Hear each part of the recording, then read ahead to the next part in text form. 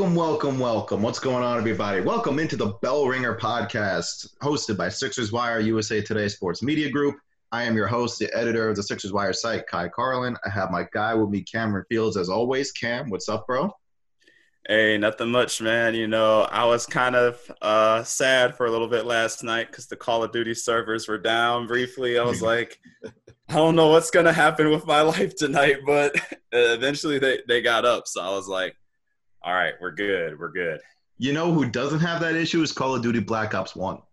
Hey, I'd much rather play the superior game. So I'm just saying, I got to round 20 on 5 last night. So you know what? I mean, I'm going to take that as a good accomplishment. That map is hard. All right. So today we have a very special guest on with us for today. He is the editor of our sister site, Rookie Wire. Does a hell of a job over there. He's stationed down in Orlando, helping you out with all your rookie needs and your rookie issues. Hopefully the Magic will have a rookie next year. This year's rookie was hurt the whole year. My guy, Cody Taylor. What's going on, Cody? Not too much, guys. I appreciate you guys having me on. Looking forward to it. All right. So on today's episode, Cody, we're talking rookies. We're talking NBA draft. We're talking Sixers rookies. We're talking potential Sixers draft prospects, things like that. So as a guy who obviously, your specialty has kind of been the rookies this year, what have been your thoughts on Matisse Thybulle this year? He's blossomed as one of the best perimeter defenders really in the entire NBA. Yeah, no doubt. And Matisse has been a guy that he's such an entertaining guy. His personality is so unique and he's very outgoing. And so I think he's a very likable player in that regard. And then you see what he does on the court. And, oh, by the way, as you mentioned, he is one of the top 15, top 20, however you want to classify him, one of the top perimeter defenders in the league. And so I remember writing at the beginning of the year, he was among the leaders in steals, defensive rating, and so on and so forth. And I wrote 10 bold predictions prior to the season, and I believe I had him like top 5 in steals among all players, not just rookies, because that's what he brought to the Sixers this season. And of course, his playing time was up and down throughout the year, and he really didn't pan out in that prediction that I made. But he's been, among the top rookies, I think, in this league, in this draft class. If you look just based on stats alone, that's obviously not going to be the case. But when you look at what he does, just off the page and things like that, he's among the best, that especially defensively, that I think this class has had. Yeah, honestly, it's been like a really just when you look at Matisse, in my bold predictions, I had him making an all-rookie second team, and then I also had him making an all-defensive team, and like at the beginning of the season. And I really think that like if the season doesn't like resume and they all just kind of like come out with the the all-rookie teams and everything else in between, I guess Cam, I'll start with you first. Do you think that Matisse would be like an all-defensive team member right now? Oh, yeah. No, yeah, for sure. Definitely all rookie team member. And then I was just thinking about this. If there was a rookie like defensive player of the year, kind of like how the NFL does for offensive and defense, I feel like Matisse would definitely be that guy. Like you said, like you and Cody said, very good perimeter defender, very good on-ball guy. And for him to make this kind of impact in his first year on the defensive side of the ball, I mean, that's just very good to see. I mean, the Sixers, one of the best defensive teams in the league, and to have Matisse bring that kind of production off the bench, it's just good for the team overall. And that shows how he really kind of saw where he could make his mark just early in his career. Now, Cody, question for you, man. Now, Matisse didn't make the Rising Stars Challenge. He got snubbed. And his agent, Eric Goodwin, came out with a statement calling the assistant coaches ass assistant coaches, emphasis on the ass part of it. I'm going to let your imaginations wander. Do you think Matisse should have made a Rising Stars Challenge, and why do you think he didn't? I haven't looked at the rosters basically since that game in February, but I remember writing that story from his agent of calling out the assistant coaches and thinking that he probably didn't deserve to be on that team. And I think it was based on how the kind of structure of the rosters laid out, whereas It's the USA versus the world format. And so based on that structure that they have, I agreed with it. And so first off, I don't really know that his agent calling out the assistant coaches was probably something that Matisse wanted, or, anything like that. It wasn't a great look, but that being that, and aside from that, I think that he was probably deserving of a spot in that game if you just take the, top 20 players, rookies, from that class, no format, no format there. And so just because of his defensive ability, and, he really proved to be, he struggled some with his shot at Washington, and he really improved that by all accounts. And I think what makes him so special defensively is his IQ on the court, knowing where to be. You don't often see that with first-year players right off the bat. And so I think from that aspect, he deserved, one of the top 20 spots, regardless of, origin and everything like that. Yeah, I mean, to be honest with you, his basketball IQ has actually risen, because I remember in preseason, the amount of stupid fouls that he would commit. And even in the beginning of the season, I remember it was a game against Denver at home. He did commit like really one dumb foul, and Brett kind of pulled him aside and said, "Hey, you can't do that." But then he kind of kept showing his trust in Matisse, and like Matisse actually had a huge part of the Sixers actually locking down Denver to win that game and go on to get it done. So Matisse's basketball IQ has continued to rise. It's been very, very impressive.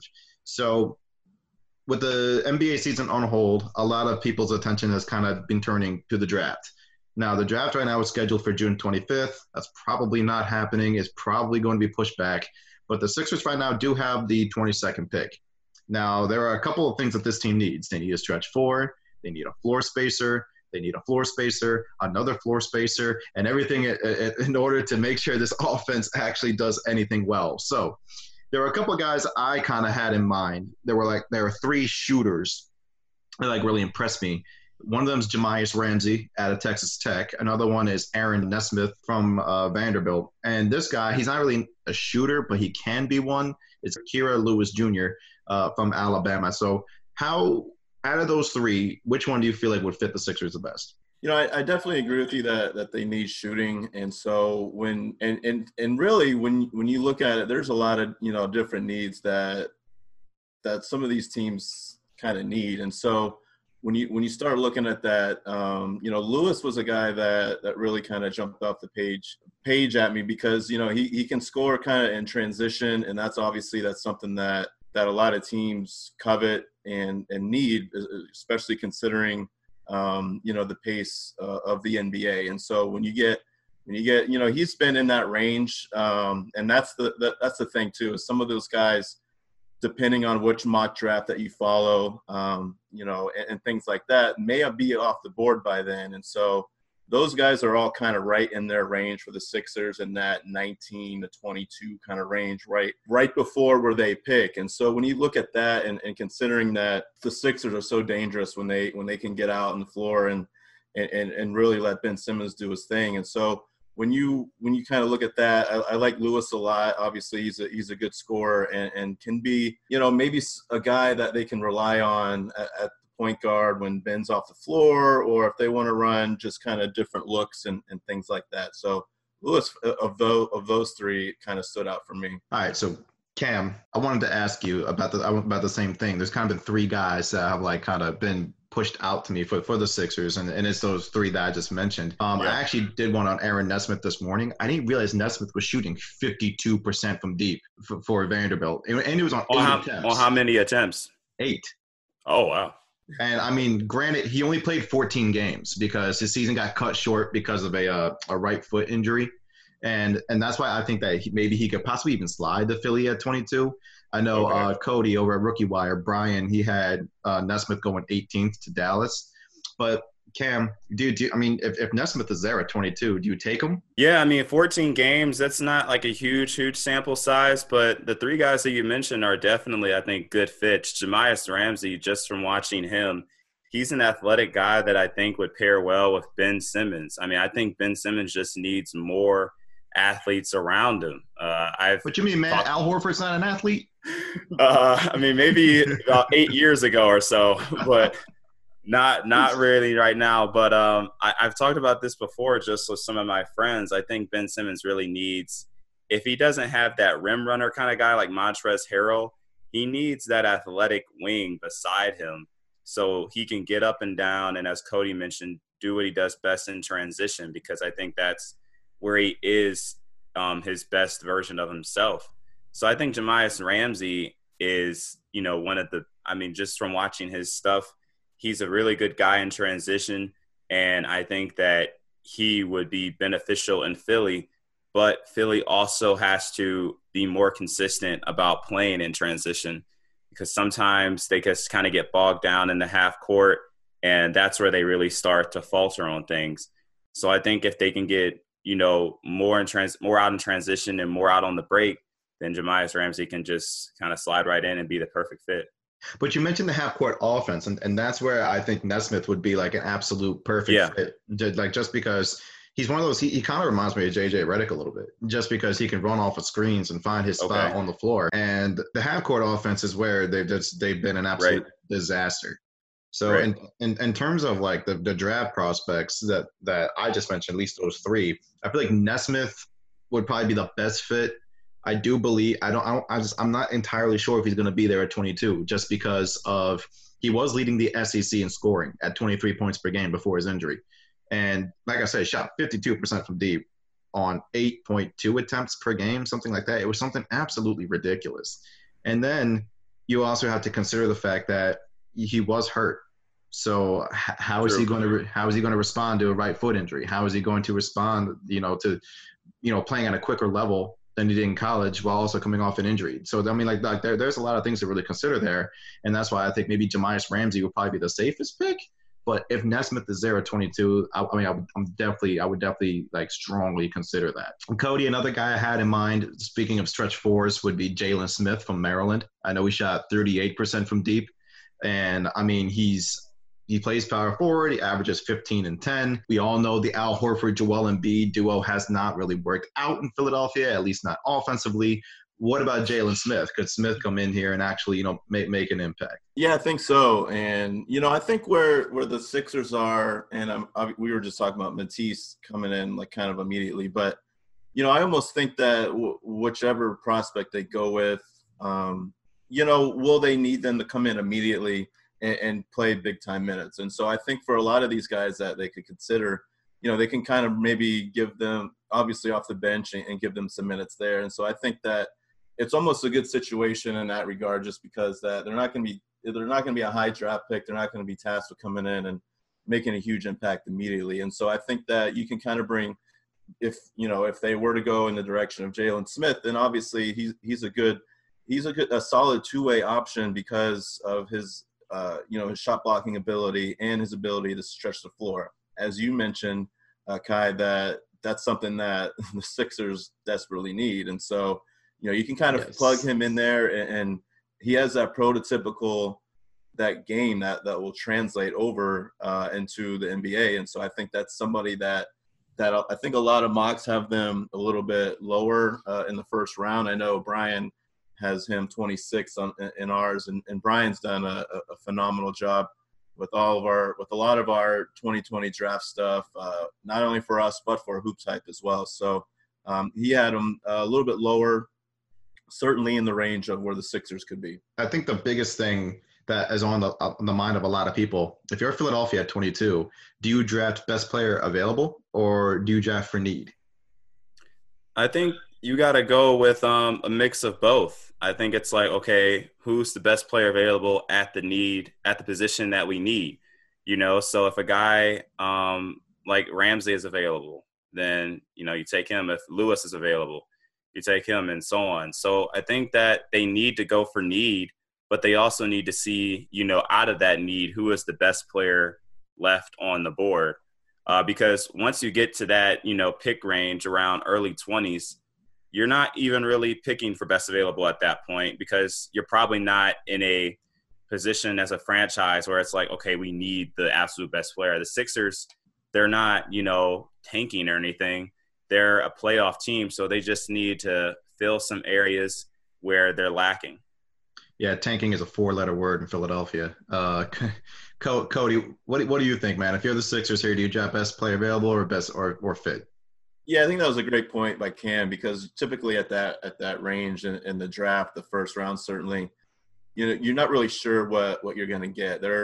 For instance, in the 2019 class, there were some players that were taken, later in the first round that barely played in the NBA. They spent the majority of the year in the G League, and so we've seen the Sixers kind of do that in the past with some of their players, put them in the G League and things like that. Not to say that whichever player they lean toward this year will have the same kind of trajectory there, but I think definitely a mix of both, and probably at that range, like Cam pointed out, you're going to probably go based on need a little bit. So if there's a shooter there, if there's a point guard there that you really like, I was going to say if there's a player there that really blew you away in workouts, then you go with them. Obviously, there's no workouts happening at the moment, and that's kind of up in the air. So it's really a struggle to that point. But at the same point, a mixture of both probably would be my guess for the Sixers. Now, another kind of, I guess, need this team really needs is probably a backup point guard to Ben,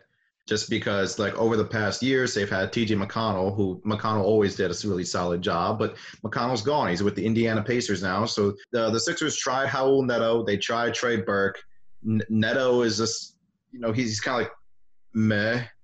But then, like, you get Burke, who was really a weird situation because Brett Brown said he wanted Trey Burke to be like their next Allen Iverson, but then he didn't even play after that.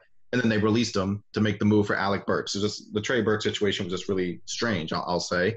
And then you don't even know if Burks is going to be back next year because he's a free agent and he's probably not going to want to come off the bench.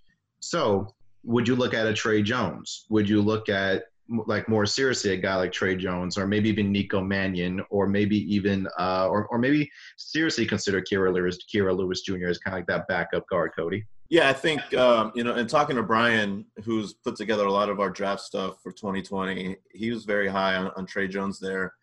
For the Sixers, he has them going to the Sixers at 22 in our latest mock draft on Rookie Wire. And so when you look at just kind of the experience that he would bring to the position, would be something that I think would be an upgrade over a Nico Mannion, for instance, who is a player that a lot believe he'll need and some time to kind of develop. And I even heard a few people kind of mention he should go back to school and for another year.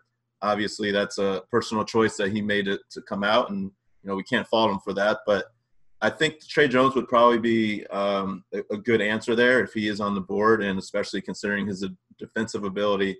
And just the way he can lead a team on the court, that's something that obviously Ben is really great at doing, among the best in the league. And so when you can get somebody that can kind of command the team and spot minutes off the bench or in whatever role that they decide for him, I think Trey Jones would be a good pick. Cam, what do you think? I definitely agree. As we talked about, on the last podcast, Trey Jones being that traditional point guard where it's like, okay, you run the offense, you're the floor general, and then you lock up your guy. I mean, he's one of the best defenders in this draft, especially on the perimeter. I think that would serve the Sixers well, especially you continue to bring Matisse Thybulle off the bench, and it's like, hey, we have the perimeter locked down when our bench guys come in. So you really have no drop off there. Once the starters come out, and Trey Jones, he can also help facilitate too. So I just think that would be a nice fit for them. And then, as I mentioned, I think it's more so about Ben Simmons' development offensively because, I don't think the Sixers really need a scorer at the point guard position off the bench. I think that they would be better served with Ben, having more offensive development. I will say that if either of Lewis Jr. or Nesmith are there at 22, I feel like you can't let either of them pass by. Now, I think Brian had Ramsey actually going 15th, as high as 15th in the latest mock. So, I mean, Ramsey's stock is rising. I know Lewis's stock is rising as well. Like I remember seeing early mock drafts have Lewis going in like the second round, but now he is in like the 22, 19, 18 range. So it's definitely really interesting to kind of see how all these rookies are rising. It's obviously it's not a usual year, Cody. We have no March Madness, we have no conference tournament, NCAA tournament, and all we have is a regular season and kind of like videotape that we have to look at. Does it make it tougher for a team to make a pick like that, especially in a draft where it's a very unpredictable draft, a little bit of an underwhelming draft overall compared to others? Yeah, I think so. I think you're really going to have to rely on your scouting departments in this time of year. And obviously, we're not sure at what point does our teams allowed to talk to prospects in person, have them in for workouts, because the NBA only recently allowed teams to have virtual meetings with prospects. And so obviously a lot happens behind the scenes in workouts where you can really find out what guys are like in workouts against good competition, what they're like, in interview settings and so on and so forth. So I think there's just a lot of teams just kind of up in the air, like most are around this time. And so when you're hearing things like the teams want the NBA draft to be pushed back from June 25th to no earlier than August 1st, then there's a big, there's a lot of stuff that they have to do. And when you consider the financial commitment these teams are making to players in this draft range, not only for this season, but for the first 4 or 5 years of their rookie contracts, they want to make sure that they're doing their due diligence and getting all the information at hand that they can in order to make that selection. And of course, the situation is not great for everyone, given the circumstances going on in the world, but these teams would like more information than what they currently have heading into the draft. All right, Cody. Now, a couple more things before we wrap this up. Who is your biggest draft bust from the last 5 years? Like if you had to think about it, last 5 years, who's the biggest draft bust? Man, you're putting me on the spot. Cam, do you have one ready? Why don't you go first? For him, it's going to say Anthony Bennett. No, because that's not 5. That was the 2013 draft. Oh, you're right. That's my fault. That is. But okay. I would say him if it was like last 10 or something. But the last 5, I'd have to say I'm thinking Anthony Bennett. But yeah, that was 2013. Anthony Bennett was a serious bust, though. Yeah. Yes. Yeah. Very big. Oh, Dragon Bender. I was actually going to mention Bender. Yeah, Dragon Bender. Honestly, Dragon Bender to me though was like, was like the definition of a what are you doing? Like that pick came out of nowhere. You could also make a case for Jahlil Okafor. Yeah, you could. Because he's having a resurgence though past year or two though. Alex Lynn too. Definitely did. I mean, to Cody's point, I will give Jahlil this. At least he's actually like doing something down in New Orleans. I'll give him that. Right. That's the thing. Another one could be Thon Maker.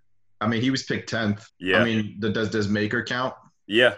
I would say he's a relative. I mean, he's a bench player, but there's a lot of upside with him. Huh? What about Chris Dunn? Yeah, he's up there. I mean, I feel like he wasn't as highly because Dunn was picked 5th. Like it's not like Chris Dunn was like some like late round pick or something. True. I forgot like how highly touted he was, I guess. At Providence, like the whole thing was like all about Chris Dunn. But I'm going to say what about Alex Lynn? I'm still saying Markelle Fultz as like my number one biggest draft bust of the last 5 years. He's having, you mentioned I'm in Orlando, as you mentioned when we started, and I was just thinking in my head like, all right, I've covered this team, the Magic, for the past whatever amount of years, 7 or 8 years, whatever it's been, and I know that they've had to have had a few over the years. And as I'm looking at it, Mario Hezonja was one that for being the fifth pick, there was a lot of hope a lot of expectation on him, and that didn't pan out. And obviously last year Chuma Okeke didn't play with the injury, so jury's still out on him. But for Markelle Fultz, though, obviously being drafted where he was and seeing what he's done since then, and he's yet to complete a full season of basketball. He was on pace to do it this year. Obviously, with what's happening, that's not going to happen. But I think he's probably not ever going to live up to those expectations, but he had a solid year this season in Orlando. I'll say that. Right. Solid. I don't know. On 2 podcasts ago, Cam and I got into like this crazy argument about Markelle. So like I'm just as a guy who's covered the Sixers the past 3 years and kind of like been around Markelle, and like you look at the number 1 overall draft pick kind of stuck to his name. It's probably unfortunate, but I don't know, 12-5 is not going to cut it. Like for me to be like, oh yeah, Markelle Fultz, great pick. Like, you know what I'm saying? Like it was his first full season, Kai. I don't want to hear it. I really don't. Everything off the floor. I can't do it, Cam. I can't do it. Can't do it. Kai, I know you've said to us that you're a Pistons fan, so I can't even really call you like a bitter Sixers fan, but you sound like one right now. No, but listen, here's why though. Here's why though, man. Here's why. Given picked first overall, he had that first year where he had the off the court issues, and then the weird, bizarre shoulder injury that nobody even knew what it was his rookie year. He comes back triumphantly for the final 10 games of that regular season. Brett Brown really hands him the backup point guard position. Clearly, he wasn't ready. So in game 1 against Miami, he goes back to TJ McConnell, and Markelle's camp has a big issue and causes all these issues. And it's like, yo, why is TJ McConnell playing over Markelle Fultz? Then in his second year, he's healthy, and he hands him the starting job. What the hell did Markelle Fultz do to earn the starting job over one of the best shooters this league has ever seen in JJ Redick? I don't get it. He gift wraps him. Here you go, Markelle. Here's your starting job. Here you go, buddy. Gives him the starting job in Philadelphia, does a terrible job with it, then benches him again in order to make Jimmy Butler work. And then his camp says, you know what, you're going to go to New York and go see a shoulder specialist. We're not going to tell Elton. We're not going to tell nobody. And then we're going to give him a call. Hey, Elton, by the way, Markelle's not coming to practice today. He's going to New York. No heads up, nothing. Terrible. I don't like it. It's poor taste. Awful. I'll give you that. There's been a lot of back channeling and a lot of behind the scenes that a lot of us aren't privy to. And hey, just be thankful of being there covering the team. You got a ton of coverage, right? Things to write about. This is true, but covering Markelle gave me headaches. I'm sure. Like I had a bottle of like Advil ready to go. Like whenever I went to the arena or to practice or anything and preparing for Markelle, I'll put up in quotations updates. Like I'm so happy. I was very excited to see he got traded to Orlando. I was like, he's Magic beat writers' problems now. Go ahead. I think it was a good a landing spot for him. Just to for sure.